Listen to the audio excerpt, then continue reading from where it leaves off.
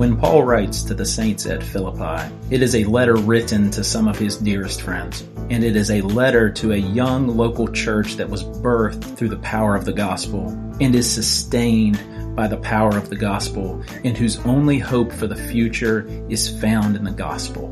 This is Philippians, and we are Mercy Village Church. You can learn more at www.mercyvillage.church. All right, finish this sentence with me. It should be pretty easy, I think. This is like crowd participation this morning. We ride together, we die together, right? And then if you really have, consumed some really good cinema, then you might add Bad Boys for Life, right? Like to the end of that. Dear friends, like our dearest friends, the ones who we've endured hard times with, difficult times with, who have stood by us through those times, we sometimes refer to them as our ride or die friends. We're actually going to see today some of those folks for the Apostle Paul, some of those folks for the church at Philippi. So I would ask you, as we dive into this conversation, like, who are your ride or die friends? Who are those people? Kind of conjure up their faces in your mind. And then more specifically, who within the family of God, right? Do you have friends within the family of God who you would classify as ride or die? These are gospel friends who are the ride or die type of gospel friends. Who are those people? Because what we'll see today in Philippians chapter 2, verses 19 through 30, is that when friendship between saints of God is rooted in our friendship with Jesus, we can experience some of the most selfless, loyal, and beautiful relationships. We're going to see that by example today. A lot of Philippians has been direct callings. Now Paul changes his tone and he talks about two of his friends. He tells us about them. There's some instruction in these verses. He's really sharing with us the heart of these two friends of his. And what we see is that friendship that we have with Jesus should spill out of us into our relationships with the people of God. We should experience deep friendships. We can experience deep friendships in Christ. Father, what we know not today, please teach us. What we are not, please make us. And what we have not, please give us. It's in the name of Jesus we pray. Amen. You heard one of their names. In verse 19, we meet Timothy. I hope in the Lord Jesus to send Timothy to you soon. In verse 24, it's actually verse 25. Yeah, sorry, I miswrote that. The slide people saved me, though.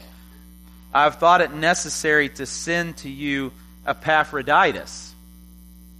This will be the other friend. Two friends. Two gospel friends. The Apostle Paul's ride or die gospel friends. He had many.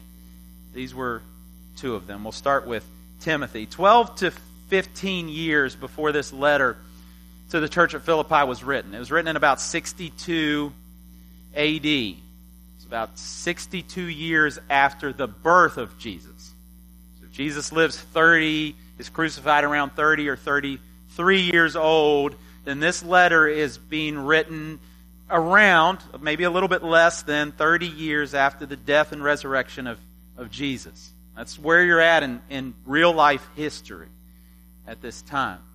12 to 15 years before this was written, and we read about this and talked about this, the very first sermon in this Philippians series, the Apostle Paul was on his second missionary journey. And on his second missionary journey, very early on in that journey, he picked up a passenger. Someone was added to the posse of saints that were going around planting churches, and it was Timothy. Timothy, as a young man, was raised by his mother and grandmother to love the truth about Jesus, to love the gospel. That was in his heart. And however Paul exactly came to meet Timothy, we don't know, but we know that Timothy journeyed with him, and Timothy was actually there when the church at Philippi was born. He was there when that demon-possessed girl who was following them around the city of Philippi, when Paul turned and commanded that demon to leave her, and she found transformation in Christ. Timothy was there next to the river when they met Lydia, the seller of purple, and the one of the main mobilizers of that church that was planted there in Philippi. When she came to trust Christ and believe the gospel, he was there. He was not in the prison cell with Paul, only Silas was, but he was there in Philippi when that Philippian jailer repented after the earthquake, as Paul and Silas were singing in prison. He was there. He saw all of this transpire. He would have known many of the saints on the very first core team of the church at Philippi. There's way more that we know about Timothy. We're not going to go into all of it. But he was a dear partner in ministry to Paul. Very dear friend. There's 2 letters in your New Testament that are addressed to this man, Timothy. 1st and 2nd Timothy, ironically. They really stretched for the names of those books. He was a very dear friend of Paul and a very loyal, faithful minister of the gospel. And so, Paul talks about him first. Verse 19, he says, I hope in the Lord Jesus to send Timothy to you so that I too may be cheered by news of you. Paul does have an ulterior motive, by the way. And there's a difference between Epaphroditus and Timothy in their mission, their proposed mission. Neither of them have been sent yet. Paul just writes that he's thinking about it. Paul, as you can pick up, and you'll pick up in a couple other places, he sees the mission for Timothy to go, to visit the saints of Philippi, and then to return to Rome where he is imprisoned, and to report back to him what's happening in Philippi. Epaphroditus, I don't want to give anything away about him yet, we'll get to him in a second, is going to stay in Philippi. That's the plan that Paul's talking here. So Timothy, he says, I hope to send him, and one of the reasons I hope to send him is so that he can return back to me and I can hear and celebrate what God is doing in your lives from his firsthand account. And so that's Paul's hope. He goes on to describe Timothy, and I love this. And this is where we see what it means to be a loyal, ride-or-die gospel friend. This is the character, some of the character traits of a gospel friend. For I have no one like him, he says in verse 20, who will be genuinely concerned for your welfare. Genuinely concerned for your welfare. Not fake concern. He's not going to feign concern and interest. Genuine, heartfelt concern. You've met both types of people, Lord willing, in your life. Lord willing, you've met the other type of person, because the fake type of people can very much make your heart jaded. Think that nobody cares. These people say they care, but when the rubber meets the road, they don't really care. They're not ride or die. They say they care, but they lied, right? This is genuine. He uses the word genuine on purpose. He cares about you, saints in Philippi. I know it. I've seen it in his heart. I know that it's true. From they, and again, they is not anyone specific. He's just generally talking about those who aren't like Timothy. They, those who aren't like Timothy, all seek their own interest, not those of Jesus Christ. In doing that, he's stating the opposite of what Timothy is. Timothy is concerned with the interest of the church at Philippi. And he deeply is interested in the mission of Jesus. He is a selfless servant. Timothy, in verses 19 through 24, is shown to us to be a selfless servant. Verse 22 reveals his servant heart. But you know Timothy's proven worth, how as a son with a father he has served with me in the gospel, side by side, arm in arm. From the planting of the church of Philippi and on from there, he has served faithfully in the mission of the gospel. So there you have the first character trait described to you in the life of Timothy, a selfless servant. So Paul describes his plan for Timothy. Verse 23, I hope therefore to send him just as soon as I see how it will go with me. Now, what's interesting here, and this is just I don't think it's nerdy. I think it matters. Like, we should be wondering what Paul's up to here. Like, it should matter to us. Like, what does he mean when he says, when I see what will come of me? But I think that too, that's why the context matters. He's in prison, almost certainly in Rome. He doesn't know what's next for him. You can tell by his lingo, and that's the great thing about going through this book verse by verse. You've seen him several times express his uncertainty about whether he's going to live or die. There's something happening legally in association with his imprisonment that maybe there's some more information about his sentence or about whether he's going to be set free that he's waiting to be handed down. That's what he means. Again, don't hear that as just informational. Hear that to feel Paul's heart as to where he is. If you've ever been in a place where you're waiting on news, in particular, if somebody else has control of the outcomes, then you can get a sense for how Paul felt in that moment, waiting for the word, here in a legal sense. Am I going to live or am I going to die? Am I going to be set free or am my imprisonment going to continue?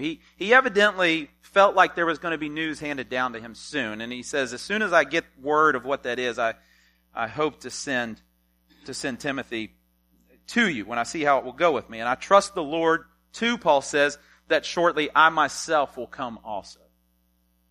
Church history is pretty certain that Paul never makes it back to Philippi. But Timothy probably does. Almost certainly does. Makes it back to see the saints who are there. But here's the point. Saints, are we selfless servants?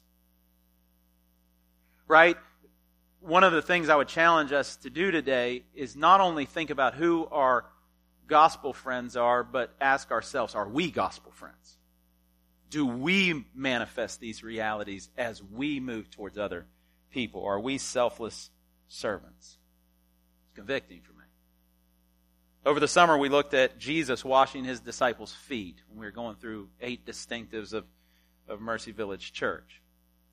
2 weeks ago, we saw the humble nature of Jesus in the first 11 verses of Philippians chapter 2.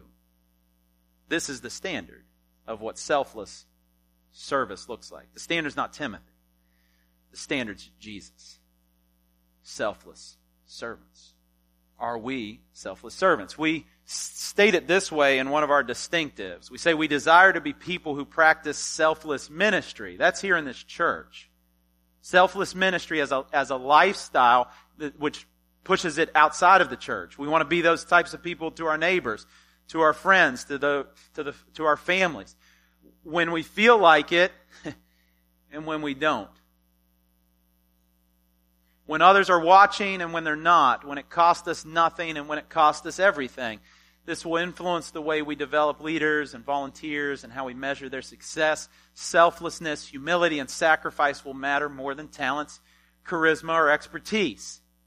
We will generously, joyfully, humbly, and sacrificially steward our gifts and resources for the good of one another and kingdom advance. We didn't come up with that because it looked like any of us. We came up with that because it looked like Jesus. And Jesus can make us look like that. But the question for us today is, are you a selfless servant? Are your relationships about you? Or are your relationships about others? Are your relationships contractual? Quid pro quo? Or are they sacrificial? Timothy verses 19 through 24 shows us a selfless servant. Verses 25 through 30 introduce us to Epaphroditus, the persevering partner. We know even less about Epaphroditus than we do about Timothy, infinitely less. What we do know all comes from the book of Philippians. He was from the church of Philippi. This is his home church. These saints at Philippi, he was one of them that this letter was addressed to. And we'll learn in chapter 4 more about this detail, but he had been commissioned by the saints at Philippi to go to Rome with a gift for Paul to give to him there in prison. We don't know even exactly what the gift is, but we'll learn more about it in chapter 4. So he goes with this gift, and not only that, he goes to minister to him, to bring encouragement and love and peace from the church of Philippi to them. He'd come for that purpose. And that's about all we know, except for what Paul describes to us now. Verse 25, I have thought it necessary to send to you Epaphroditus. Now, see this guy's resume. This is great. My brother. That's one of the things he was to Paul, a brother. They had a shared heart. But what they had in the gospel felt like brotherhood. They had a shared heart. Paul says he's my brother. He's my fellow worker. They had a shared mission. They saw eye to eye when it came to what was most important to do in this life. And he was a fellow soldier. They had shared scars in the ministry of the gospel. They bled for the same things. They fought for the same things.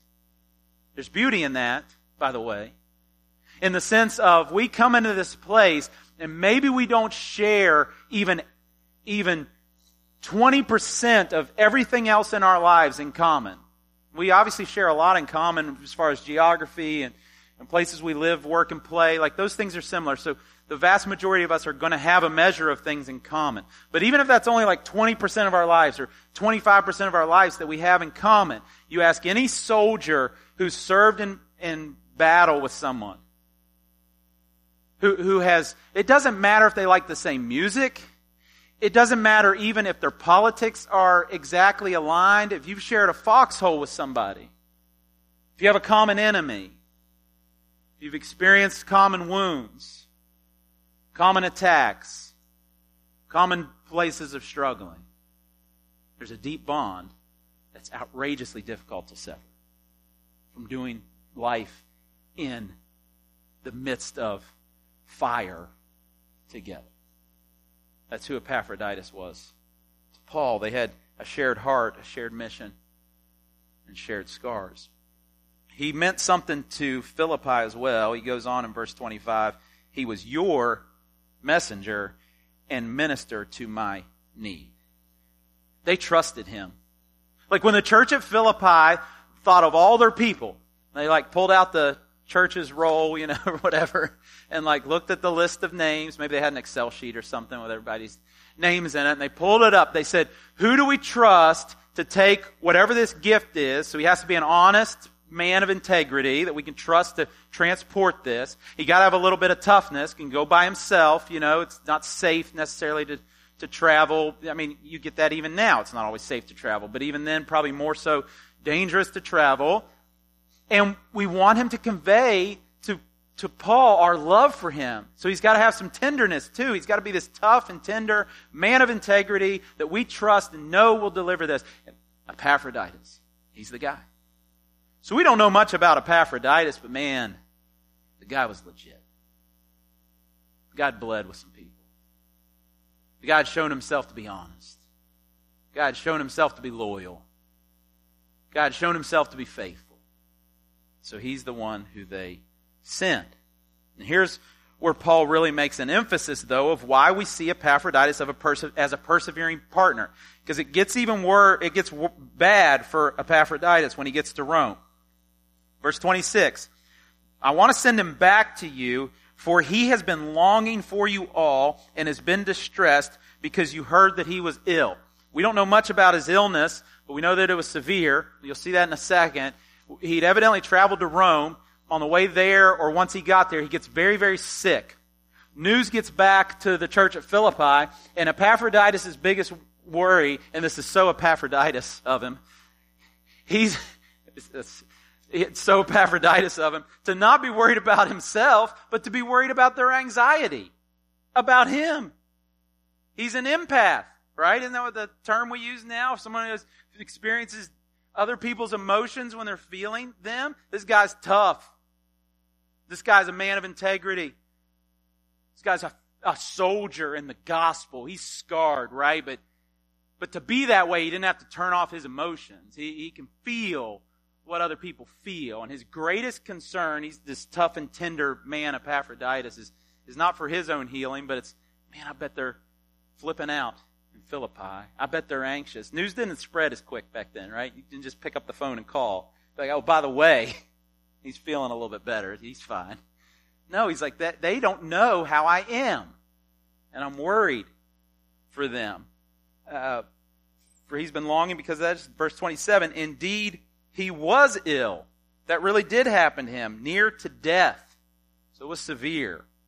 But God had mercy on him, and not only on him, but on me also, lest I should have sorrow upon sorrow. The Apostle Paul is not turned off his emotions either. And this is important, because the Apostle Paul has done ministry.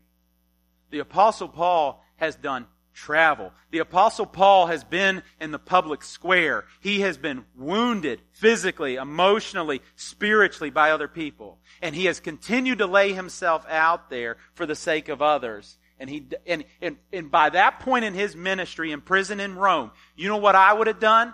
I would have said, okay, Epaphroditus, thank you for the gift. It's good to see you. I know a good doctor who can help you with your sickness, but man, I don't want to get tied up relationally. I'm scared to. I don't want to open myself up again to somebody else, especially in the church. You met these church people? They can be mean sometimes. And they'll turn on you quick. No. Paul lays himself bare once again into Epaphroditus. He says, if this guy dies, man, I will be wrecked. If something happens to Epaphroditus, I'm going to be wrecked. He was connected deeply to him. So that's Epaphroditus. He comes to Rome, gets sick, almost dies, and in the midst of his near-death experience, he's worried about the saints at Philippi. And so Paul says, that's why I want to send him back. Verse 28, I'm more eager, based on this reality, that you guys actually aren't going to know how he is probably till this letter gets there. I'm all the more eager to send him, therefore you may rejoice in seeing him again.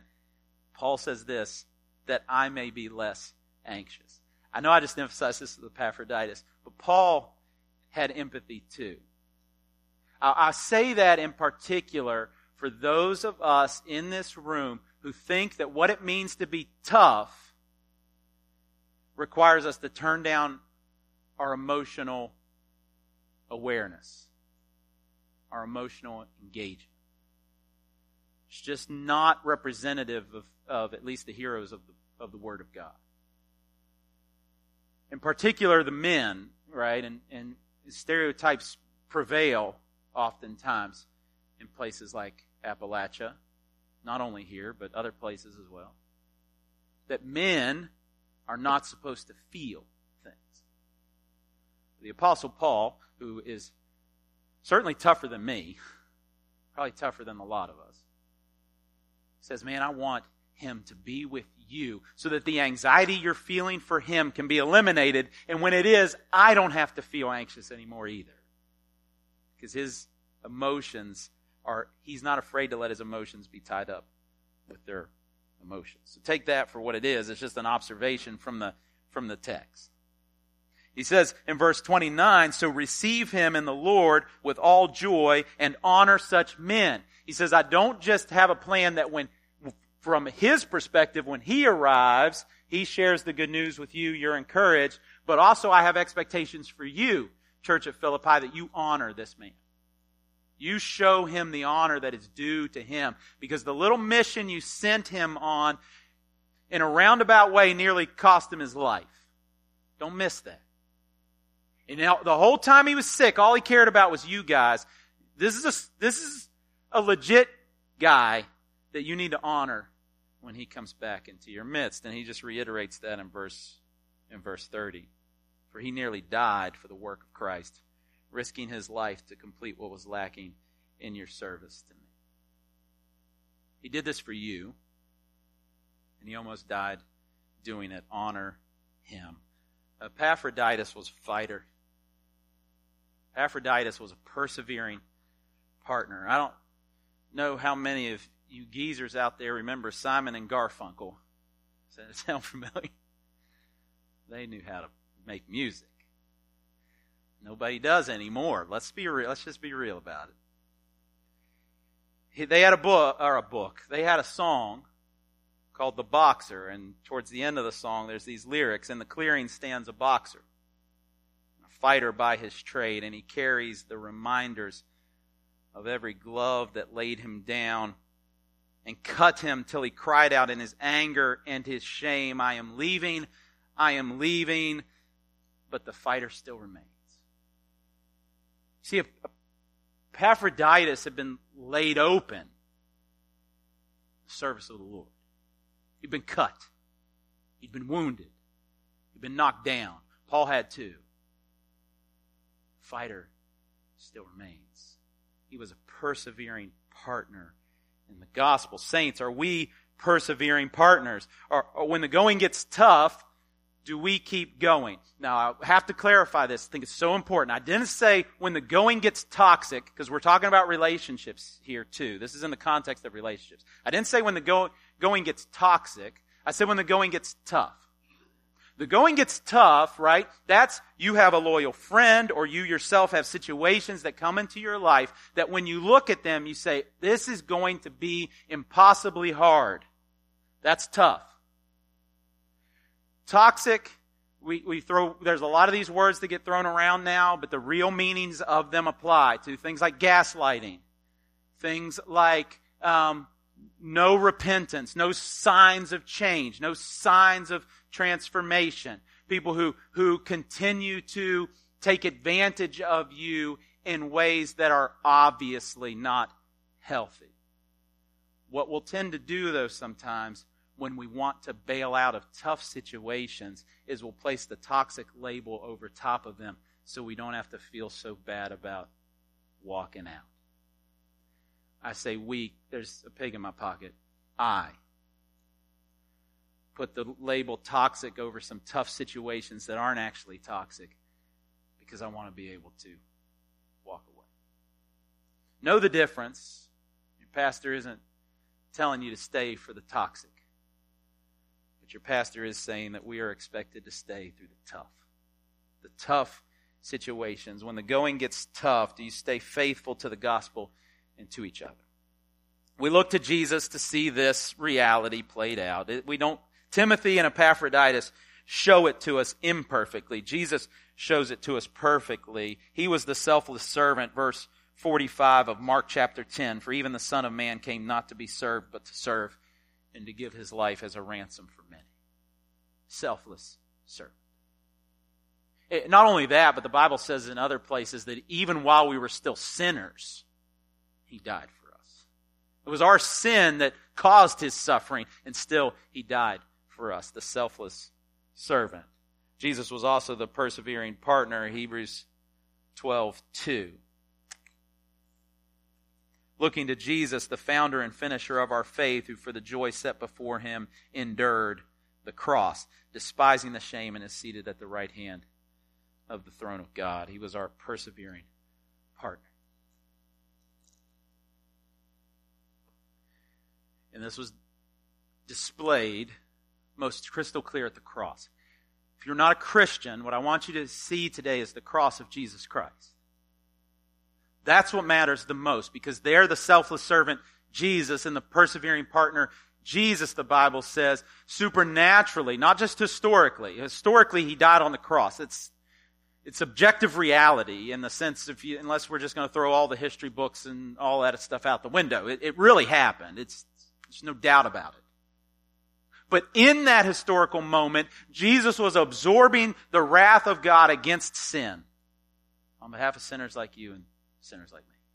His suffering was for a purpose. His selflessness was for a purpose. His perseverance was for a purpose. So that he might bring us into partnership with God by grace through faith. Believe on the Lord Jesus Christ and you'll be saved. Believe that what Jesus did on the cross when he died, was buried, and raised again was enough to make you right with God. Believe that today. If you're not a Christian, believe that today. And just because you've grown up in a Christian home doesn't make you a Christian. Just because you've gone to church 1,000 times doesn't make you a Christian. This is a personal decision between you and God. Believe on the Lord Jesus Christ and you'll be saved. Make that your reality today. I'd love to talk to you about that if that's not the case for you. Saints, here's where we close. You have a friend. Before you think about being a friend, remember that you have a friend. Jesus, hear him today speaking to you. Listen, we buried people this week as a church. I don't know how many of you knew that. We did. One person, not multiple people. I don't want to spread false information. Someone in a family in our church died unexpectedly this week. I stood there Friday evening and I prayed these exact words that I'm going to quote right now. Because even when you don't feel it, it's true. Even when Jesus doesn't feel like your friend, it's true. He says to you, "Come to me, all you who labor and are heavy laden." All those who put people in the ground this week. All those who are worn thin by whatever it is that you have going on or not going on in your life. Come heavy. Come burdened. He'll give you rest. You have a friend. Come to me, all you who labor and are heavy laden, and I will give you rest. Take my yoke upon you and learn from me. Your friend is gentle and lowly in heart, and in his presence you will find rest for your souls, for his yoke is easy and his burden is light. Being a friend can even be that burden. Being a friend can be that thing sometimes that makes you feel heavy laden. And so if you're going to be that friend, you have to know that you have a friend. And he never sleeps. And he never rejects you. And he never casts you out. And he always stands there with open arms saying, "Come to me, come to me, come to me." You have a friend. But that doesn't get us off the hook. Having the friend doesn't get us off the hook. It's about walking with Jesus, your friend. And where he is walking is in the pathway of being selfless servants and persevering partners. And so if you're going to put the easy yoke on of Jesus, and you're going to rest in the fact that Jesus is the one pulling the yoke, but you're going to walk next to him, then that's where you're going to go with him. He's going to take you there. He's going to help you in that. He's going to empower that to happen, but you're going to go in the direction of selfless servant and persevering partner. So some questions for us as we close. In what relationship and in what way do you need to let go of self-interest? In what relationships and in what ways do you need to let go of self-interest? Timothy showed us what it is to be a selfless servant imperfectly. Jesus showed us it perfectly. What are those places? What are the specific relationships? What are the specific ways that you need to let go of self-interest? Yoke up with Jesus for learning and empowerment. He will teach you and empower you to follow through with where those points of need are. Question number 2. Where are you struggling to persevere right now? Where do you feel like you can't go on? You don't have what it takes. Where is that place in your life?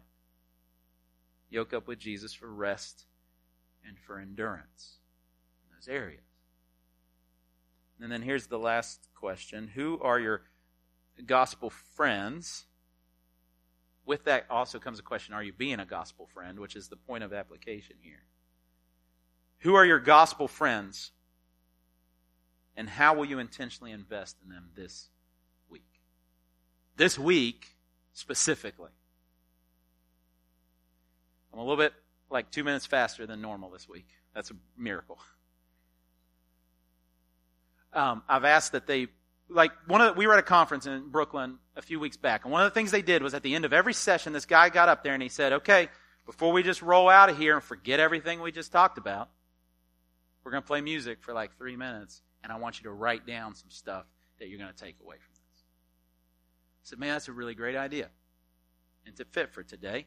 And I knew we were going to be short today, so for the next 2 minutes, we're going to play some music. And what I would love for you to do, if you don't have somewhere to write it down, then pull out your phone and write it down. Actually apply. We'll leave the questions up there on the screen. Answer those questions in this moment while the music plays, and then we'll close.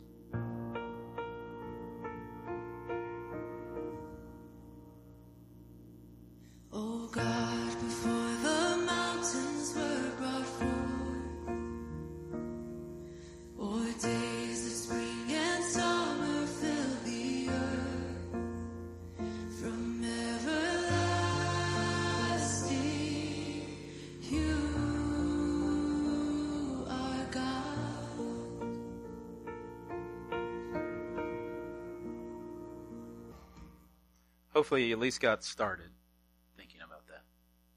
It will be my prayer that even when we don't have time to do that week to week, that we wouldn't just leave here without seeing how this directly applies to our lives. So keep thinking about it if you didn't have answers to all those questions. Ask the Holy Spirit to reveal to you the answers to those questions, because they'll directly impact how we live this out. When friendship between saints of God is rooted in our friendship with Jesus, we can experience some of the most selfless, loyal, and beautiful relationships. Might we be those types of friends to others in the week to come and throughout our lives. Father, thank you so much that you've been a friend to us.